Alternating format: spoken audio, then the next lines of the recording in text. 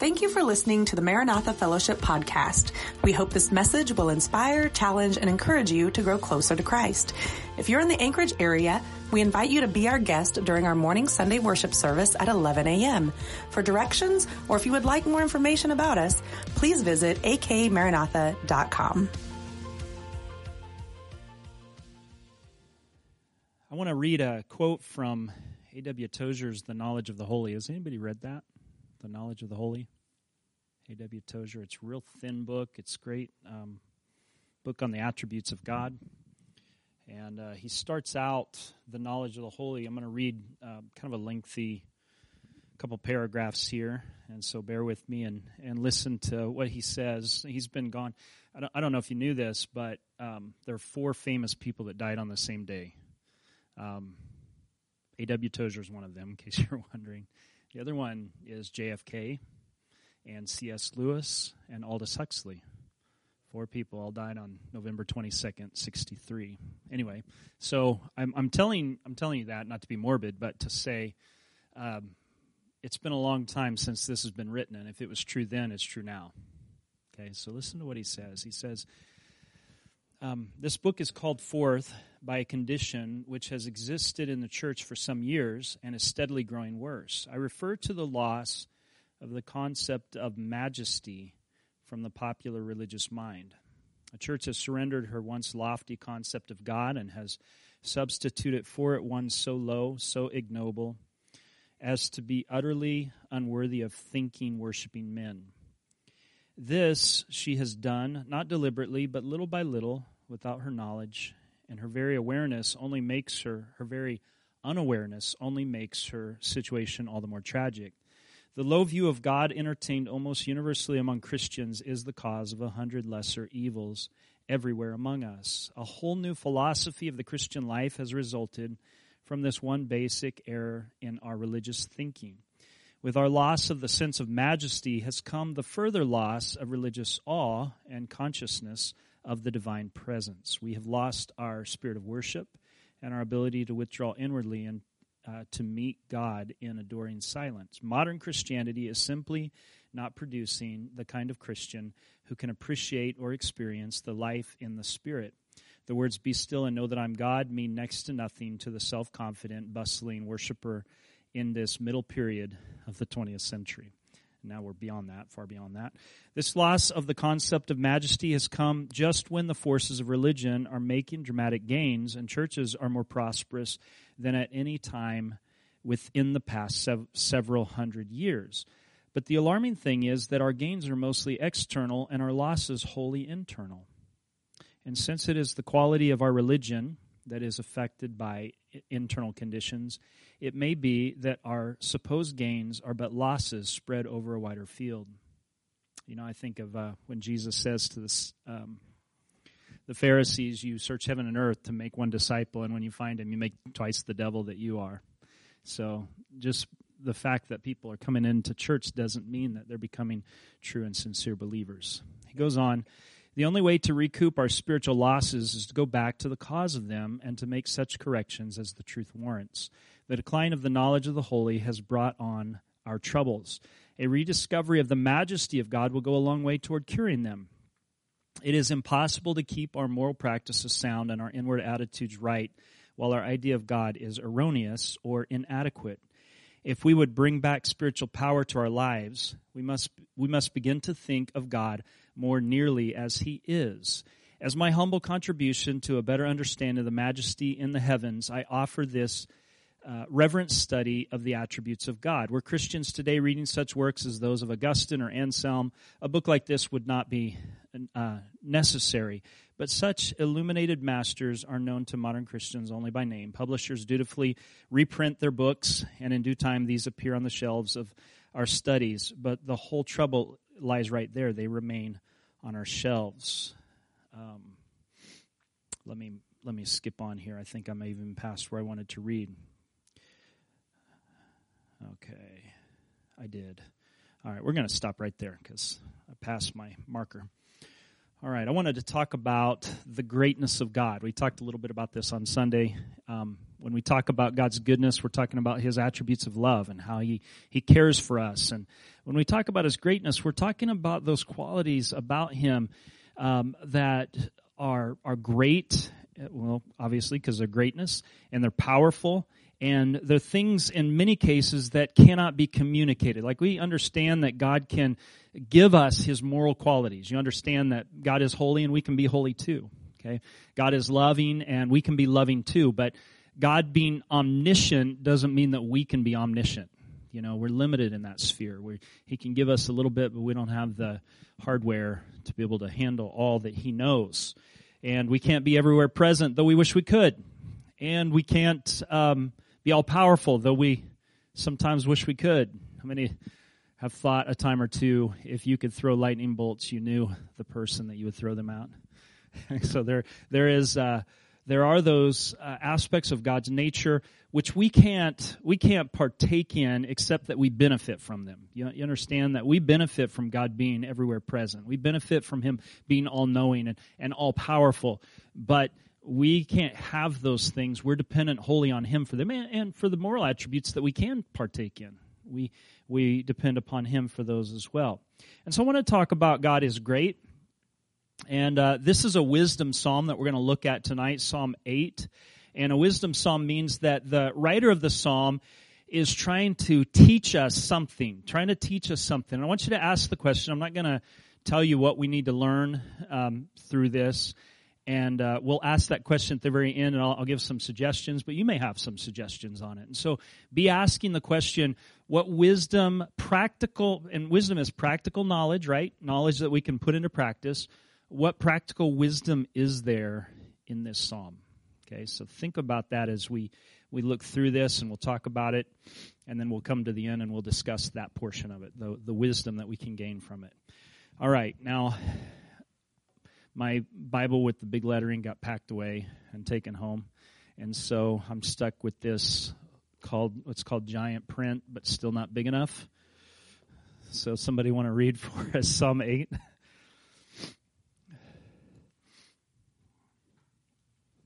All right. Denise, thank you. Go ahead and read the whole thing.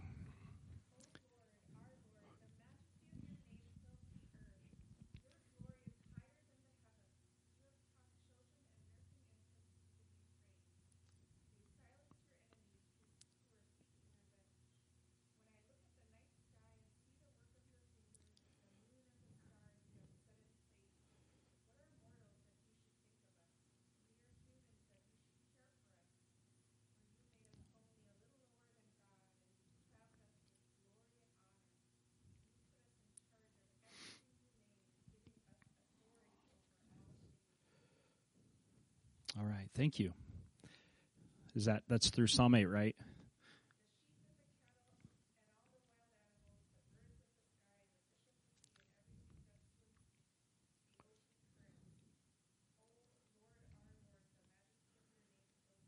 All right, thank you.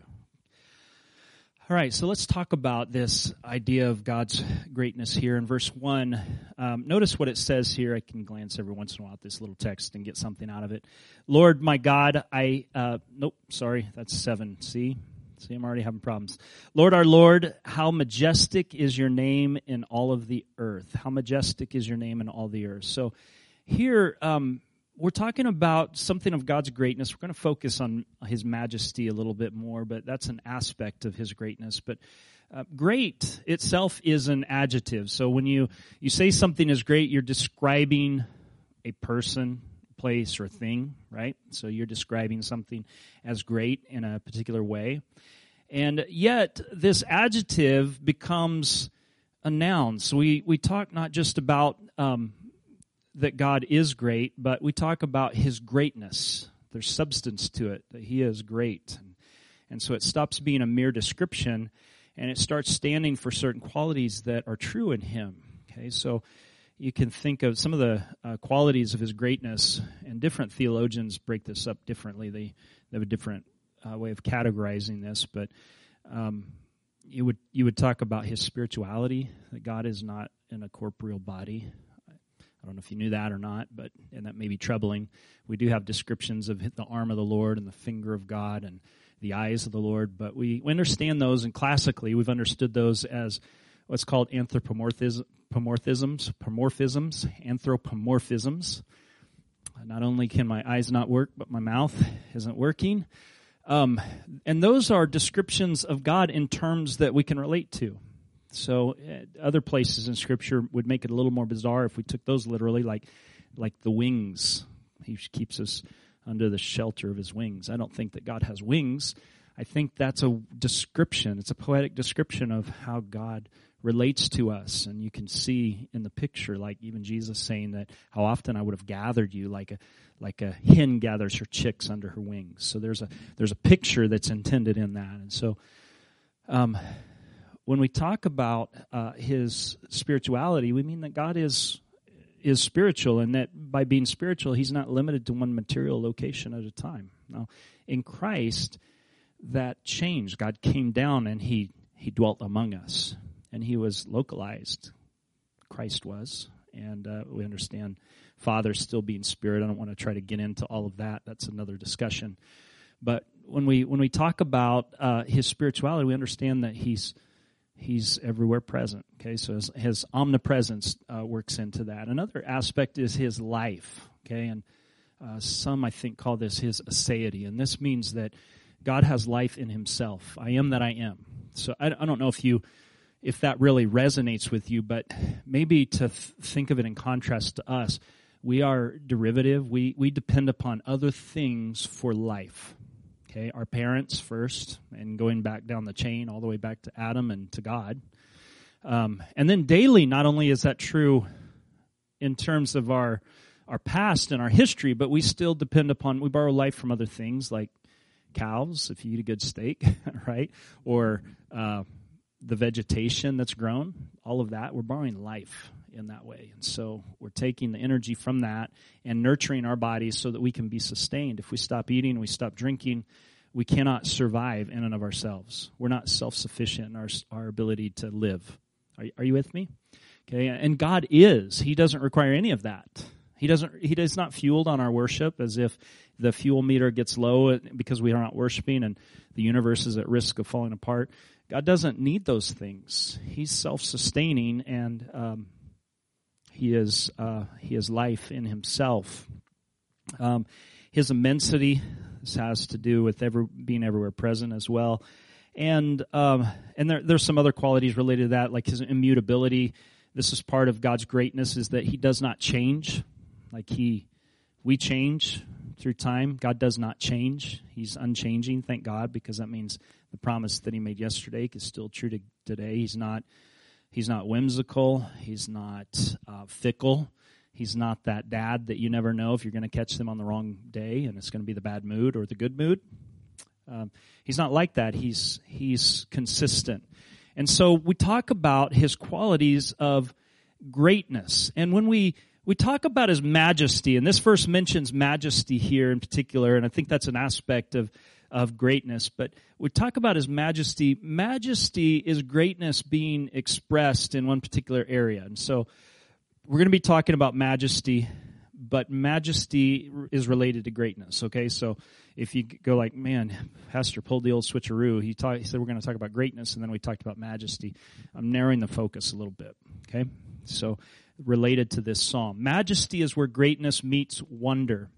And the definition of majesty is greatness of appearance, dignity, or grandeur. And maybe a better word for grandeur is scale. Like when we talk about God, we're talking about someone who is so immense that he fills the universe.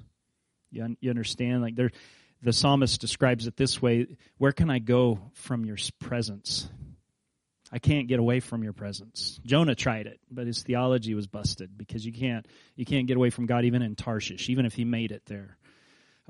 You can't get away from, even in the depths where the fish took him, or whatever that thing was down in the deep. Wherever that took him, he couldn't get away from God. He cried out to the Lord from the depths, and God met him. So if you're running from God, good luck, because you can't get away. He'll meet you everywhere. Okay, so we talk about his greatness. We're talking about his greatness of appearance. This would relate to beauty, his greatness of dignity, and of scale. And this is hard because there's really there's really no analogy that brings us to a worthy comparison when it comes to God. Okay, so when we're talking about His majesty, there are things that are in some way like His greatness, but we have to only do that by analogy, by comparison, and we can't really fully get there. And what we have to do is we have to stop off where the illustration stops off and realize that whatever greatness we've seen in those things, God is beyond that. Are you with me with that? Like there can't be an exact analogy because nothing is like God in an exact form. You understand?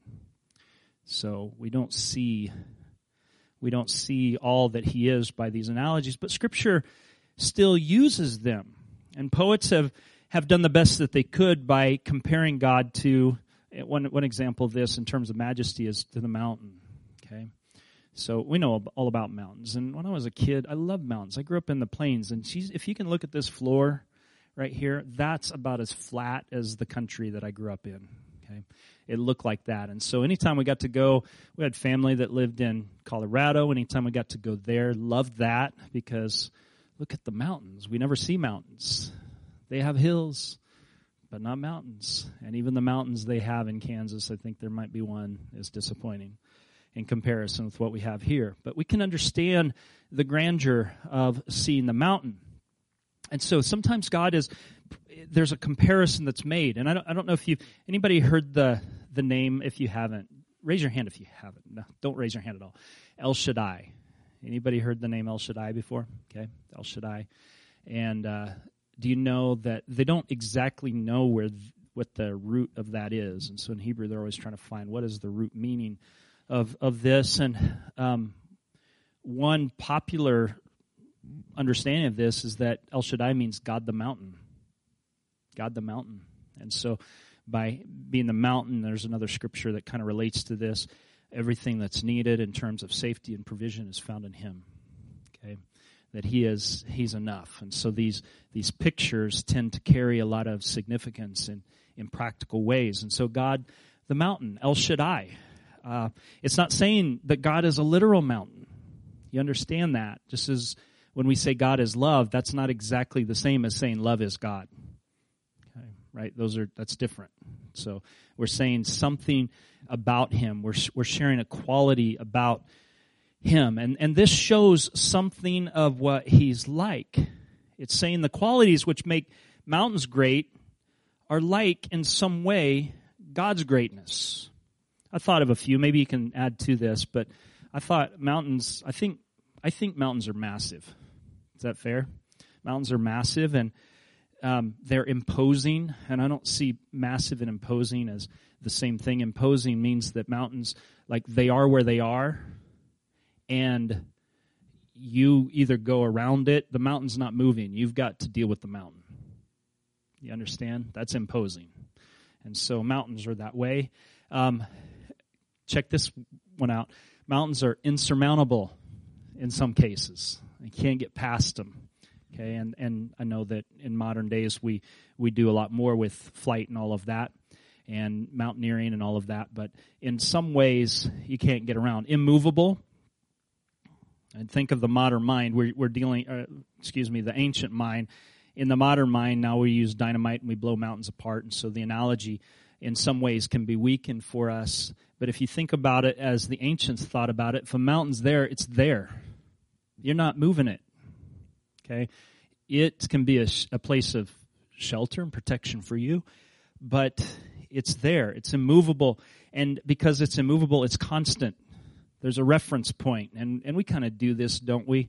When I'm driving and I'm looking at the mountains, I always look for like O'Malley Peak and I look for Flat Top. Those are my 2 points of reference. And everything else in there is kind of nebulous in my mind. But there's something of a constant about this. And one of the things that we heard when we first moved up here that was helpful is that the near mountains are always east. If you need to get your bearings, because you can't get your bearings from the sun, and Kansas rises in the east and sets on the west. In Alaska, it doesn't do that, does it? Like, if it's winter, it rises in the south and sets in the south. And if it's summer, it rises in the north and sets in the north. So, such a weird, different thing. But there's something constant about the fact that there are mountains there. And they change how they look, but the color has changed, but the mountains haven't, right? Okay, so there's constant. Another thing that a mountain will do is a mountain, because it's majestic, it's humbling to us. Now, understand what I mean. I don't mean that you feel like less of yourself when you look at a mountain. But what it does is it brings you down to size, and you recognize scale. Like, you are great and I am small. And you think about how that can be humbling to us in a way where humble is not to feel bad about ourselves, but it's to see ourselves in proper proportion to reality. And the most important thing we need to be in proportion to is God. Recognize that He is great. Like, God is our friend, but He's not our equal. Right? So He loves us, but if we ever imagine ourselves on the same plane with Him, we're in trouble. And a lot of people have not only done that, but they've subjugated God in their thinking to where He's lesser than them. And that's irreverent, to say the least, and dangerous, and downright treasonous in God's world. Okay? And then a mountain can be reassuring. Okay, think of this. The worshipers coming into Jerusalem, and they look up and they see the mountain, the hill of the Lord. Okay, that's reassuring. God's throne in the days of the Old Testament is there. That's the epicenter of Israel's worship. And they can look up, and there's confidence and surety in that. And then constantly in the Old Testament, you're seeing the mountain be a place that's a place of fortitude. In the ancient world, almost always, they built their Acropolis, that's the castle of the city, on top of the highest point. Today you can go to Athens and you can see the Acropolis, which has the Parthenon on it. And there's other, Corinth, they still have the ancient fortress up there. There's something about the mountain that can be reassuring to us. Okay, for one thing, it's always there, right? So that's reassuring. Like, remember Psalm 46, God is my refuge and strength, very present help in trouble. Therefore I will not fear, though the earth be removed, and God forbid the mountain should be carried in the midst of the sea. So those are some things about mountain that I think are analogous to what we get from God. Now, a lot more, because, I mean, this is very surface level, but if we take it to a new level, we understand all of those things are true of God, but in a supreme degree. So this is an ancient picture of something which is majestic. What is majestic specifically? Let's look at verse 1 here, and let's ask the question. I want us to just think about this for a moment. What is it that's majestic? Lord my God, I'm back in 7 again. Look at chapter 8. Lord our Lord, how majestic is your name in all the earth. What is it that's majestic? Let's think about that for a moment. What's the genre that we're reading from right now? Psalms, poetry, okay? And you expect in poetry to find a lot more symbolism and figures of speech, okay? So I'm going to suggest that it's not just talking about the name of the Lord. The name of the Lord often in Scripture, and I think especially in the Psalms, is symbolic of all that God is. Okay, so when you say the name of the Lord, we're not just saying a magic formula. We're not just saying, Lord, your name's majestic, but not the rest of you. This is what's called in figures of speech synecdoche. Have you heard of that? This is a part represents the whole. Okay, so if you bought a new car and you said, Pastor, come see my wheels, you're not asking me to come just look at your tires and your rims. You may see the whole deal. Okay? It's the part representing the whole. Right? And that happens in a lot of different areas. It happens frequently in the Bible. In one case, when you hear of the southern kingdom, you'll often hear in the Old Testament, Judah. Well, it's not just Judah. It's also Benjamin and parts of Simeon are down there. Okay, but it's called Judah because it's known by a part representing the whole. And the northern kingdom, anybody remember what they're called? Israel. And there's another name, Ephraim. Did you know that? Ephraim's the largest tribe in the north, and so all of Israel got called under the title of Ephraim. Now, there's still the tribe of Ephraim. There's still the person Ephraim, But when it refers to it, especially in the latter half of the Old Testament, somewhere around, prior to the Second Temple period, you're going to see there a lot of times, Ezekiel especially, calling the northern kingdom Ephraim, but he means the whole north. Okay, so there again. So when we're talking, bringing it back to this, when we're talking about majestic is your name, we're really saying that God is majestic. His name stands for his reputation and all that he is. You are majestic, Lord, in all the earth. Not just your name, all of you is majestic. Okay, so that's important to keep in mind. And when we call upon the name of Jesus in prayer, that's not a magic formula either. What that's intended to do is saying, based upon your character, respond in character to this prayer.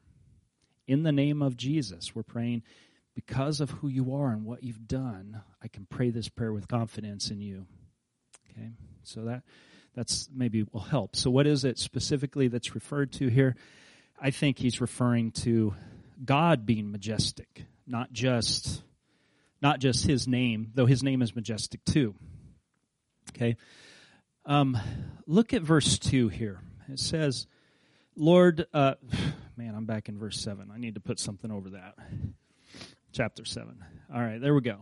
Chapter 8, look at verse 2 here. It says,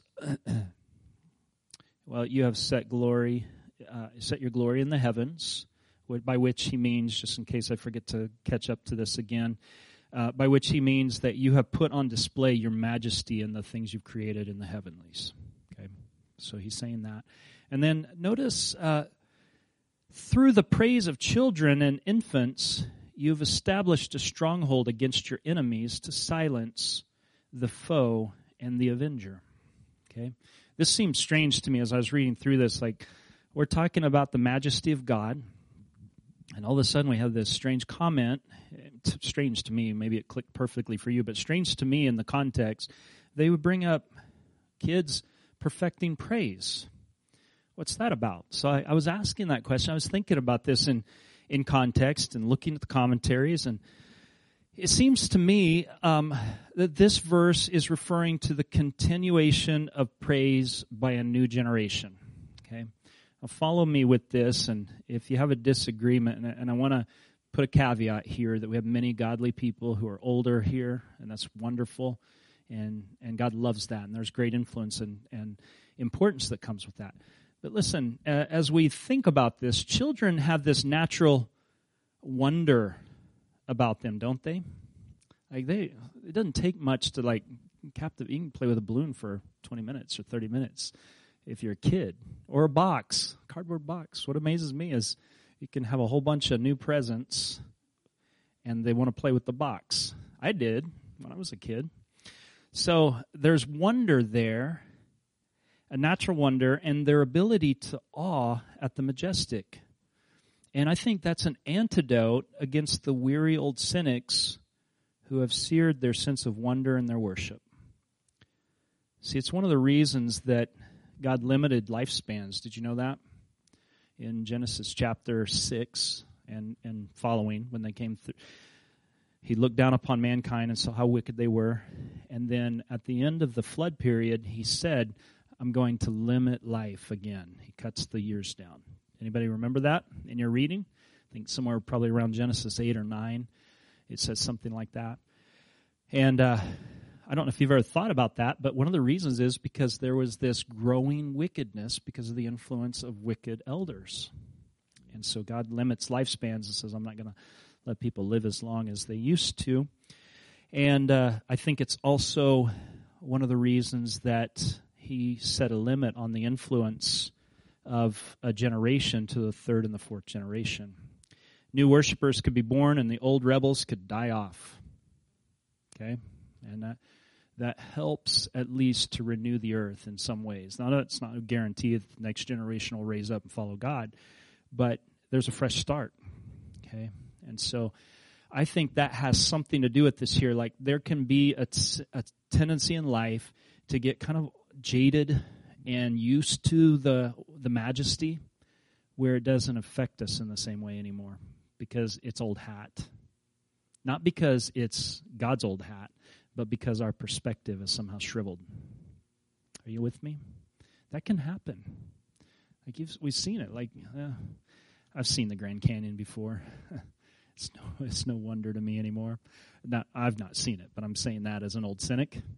And maybe there's been things that we've seen over and over again, and they just kind of grow old and tired to us. Or even with the move of God, we can see God move in a powerful way, and He's touching and changing lives, and we've seen it so many times that it doesn't move us in our heart anymore. You see where I'm going with this? But there's a freshness of wonder. There's an exuberance for the young, and I think that has something to do with why this verse is placed here. Okay, so notice the next thing that happens in verse 3. Verse 3, when I consider your heavens, the work of your fingers, the moon and the stars, which you have set in place, what is mankind that you are mindful of them, human beings or the Son of Man, that you should care for them? Okay. Now this verse 3 here, but I'd like you to notice now a comparison is being made. First the comparison with God's majesty, but here he does this comparison by acknowledging other things that are great. Okay, what are the other things that are great mentioned in verse 3? What is it? The heavens and the moon and the stars. Okay, anybody would think those are great. Not just really good, like the superlative degree of good, but they would think, okay, there's something wondrous about that. If only they knew. I wonder in the ancient world, I think that there's some evidence out there that they still saw those things as big.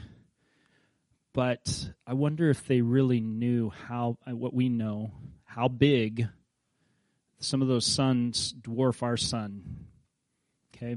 And if they knew, like, how many times, I can't remember how many times the Earth fits, somebody could Google this, but how many times the Earth would fit inside Jupiter. I think I heard somewhere around 400 times. That's crazy, okay?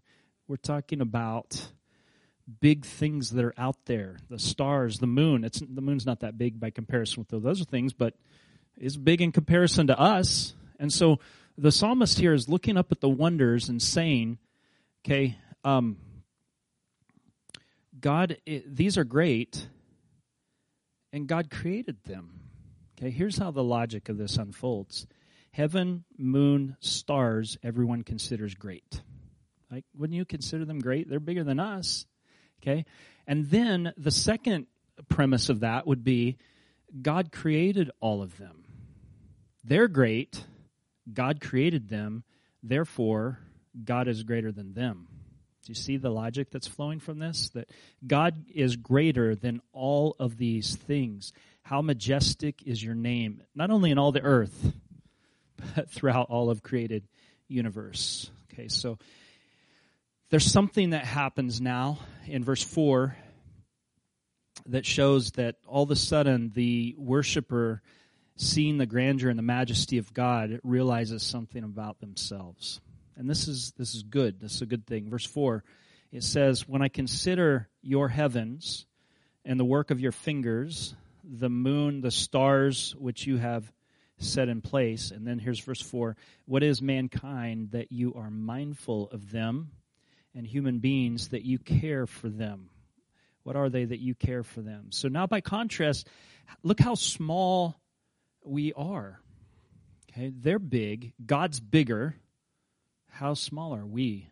And then the related thing is, how insignificant am I? I have this feeling occasionally, and it's good to have this feeling, but sometimes when I go visit different cities where there's a huge population, and I think about, in terms of how many people live here, how small am I? I'm just a single person out here. And there's this great moving, and there's important people, and the city, big cities are even bigger than the important people that are within them. Like, no one can be the man of New York City, you know what I'm saying? And so we all kind of get shrunk down in size when we come around things of grandeur. And here, that's the thing that's happening, is that we suddenly become aware of our own size. And this happens when we're next to something really, really tall or really, really large. we can become aware of how small we are. And this is a good thing. It brings life into perspective by the only true measure of significance, and that's God himself. And we all fall short of him in both greatness and goodness, don't we? So when we compare ourselves in any way or contrast ourselves with him, we fall short of what he's like. But notice the thing that changes all of this in verse 4, that God is mindful of us. And I'll talk more about the Son of Man thing in just a moment. But God is mindful of us. He chooses us. He crowns us. Verse 5, I think it is, it says, what is man that you're mindful of? You have made him a little lower than the angels. That may have Elohim here, but they understand that to mean angels, in the NIV at least. Anybody, we heard gods a moment ago. Anybody else have anything different? Heavenly beings, okay. Anybody have KJV? Okay. ESV, is that what heavenly beings? Okay.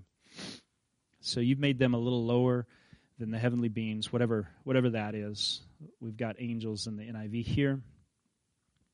And yet you crown them with glory and honor. So he chooses us, and he crowns us with glory and honor. He chooses us, and that gives us dignity. We have vocation. And while we may be small by comparison, our significance doesn't have to do with size. Okay, in comparison with God. It's choice that makes us significant. And that's really important to, I think, understanding the wisdom of this psalm, is that size is not the measure of significance. And as we look through this, we think about those different things. We're small in comparison, but our significance comes from him, our relationship to him. See, the size of a thing is not its worth. Otherwise, an elephant would be more important than a person. Okay? And some might argue that because they're bigger, or whales are more important than people. And sometimes people think that their dog is more important than people. And I would just ask you to consider this for a moment. Is an elephant more important than a man? What about Jupiter more important than Earth? Or, let's just bring it down to a practical level. Is a man who's 6 foot tall slightly more important than a man who's 5'8"? Dean says yes. I'm questioning his orthodoxy back there. We see, now that makes it ridiculous, because we're realizing, all right, when we think about it in terms of that, then that can't be true. And so it's not that. He compares to angels here, but this is a lesser in majesty. When he said he's made us a little lower than the angels, I understand that to mean that humans are lesser in majesty. Okay, follow me on this. But more significant, it seems to me from other scriptures, in love. Okay, and there's some verses that refer to things like the angels longing to look into our redemption, but they can't because they observe it. They long to look in and understand it, but they can't because they're outsiders to the redemption story. Think of that. I mean, the angels rebelled. There's no redemption plan for them. But there was for us. And not only have we made one mistake, but several. And God still seeks us out for relationship. I think that says something about where he holds us in his heart. Our dignity doesn't come from our own majesty, but by bestowed significance from him. That's important. We'll think about that, because what happens when we pull the plug on that and we fall into the secular trap of there is no God, we all determine our own significance and worth and our own meaning. Where does it all go? And the atheistic philosophers, they can't find any reason for real significance for people or real meaning to life, because they pulled the plug on the one thing that can provide it. They haven't, but they've done it in their minds. You understand what I mean? God's still there. God hasn't died.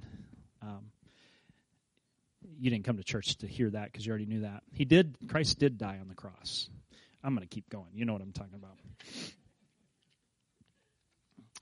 So he compares to angels, but lesser in majesty, but greater in love, as some verses suggest. Okay, And then he compares man. Notice as we go on down here, he made them a little lower than the angels, and crown them with glory and honor. Okay, so notice this. You made them rulers over. Now the comparison is not with what's higher, but with what's lower. Notice this, verse 6. You have made them rulers over the works of your hands. That's dignity. You have put everything under their feet. All flocks and herds and the animals of the wild, the birds in the sky, and the fish of the sea, and all that swims the paths of the sea. Okay, so now the comparison is made with what's lower. I don't take this to mean that at your word you can command birds to fly a different direction, not poop on your car and all of that. But I do take this to mean that in terms of our stewardship, we have a responsibility over all of this, and that Jesus himself said it, that you're more important than the birds. Okay, so this talks about a place where God draws us up into his grandeur and gives us significance, not based on our own majesty like his. He's got majesty, but what he does, he crowns us with glory and honor. He puts us in a place of leadership. And I think that's really significant, because if you pull the plug on who God is, then we also lose our place within the created order, and we become subservient to this world rather than stewards of it. Right? And there's a lot of people that are doing that. They've become subservient to the world rather than taking up their rightful place. Okay, so he says here that you have stewardship over all of these things, flocks and herds and animals and birds of the sky and fish of the sea. And then, Lord, how majestic is your name. So I want to go back here to Son of Man, because I think Hebrews quotes this. There may be another place where it quotes from Psalm 8, verse 4, what is mankind that you are mindful of them, and human beings, which I think this might be in the plural, but the literal there would be sons of men or sons of man, that you sons of man, that you care for them. Okay, and so this verse, I think, is applied to Jesus in the New Testament. Here's how I think that's important. He's the only one that fills all these categories perfectly. He is the perfect steward of humanity. Okay, we couldn't do it. We didn't do it. And our figurehead in Adam led us astray. And Romans says that there was an old federal head or figurehead for humanity, and now there's a new one. Jesus, the second Adam. And he came and he did what the first Adam didn't do. God in flesh came and did what the first Adam, he kept the law perfectly. He was in right relationship with God. He had command, didn't he, over the elements, okay, because he was in this perfect relationship with the Father. And so he fulfills the calling completely, and then he invites us into it as the new humanity. So that's important to keep in mind, that when it says this, there's this stewardship bestowed, that Christ comes and he fulfills that call. He not only does it for all of humanity, he does that for Israel as well. All right, so we've come to the conclusion. I want to ask you the question, what wisdom should we learn from this psalm? We've been thinking about it. We've been thinking, just to review, the majesty of God. Okay, he is majestic. Okay. There's ordained praise from those who keep a childlike heart before God. Can we just say that? And then we recognize our own worth in comparison, and then he gives to us responsibility to steward. Thank you for joining us today. If this ministry has impacted you, we would love to hear about it. You're welcome to message us at akmaranatha.com/contact or message us on Facebook at Maranatha Full Gospel Fellowship. We pray you are blessed by the message and have a wonderful week.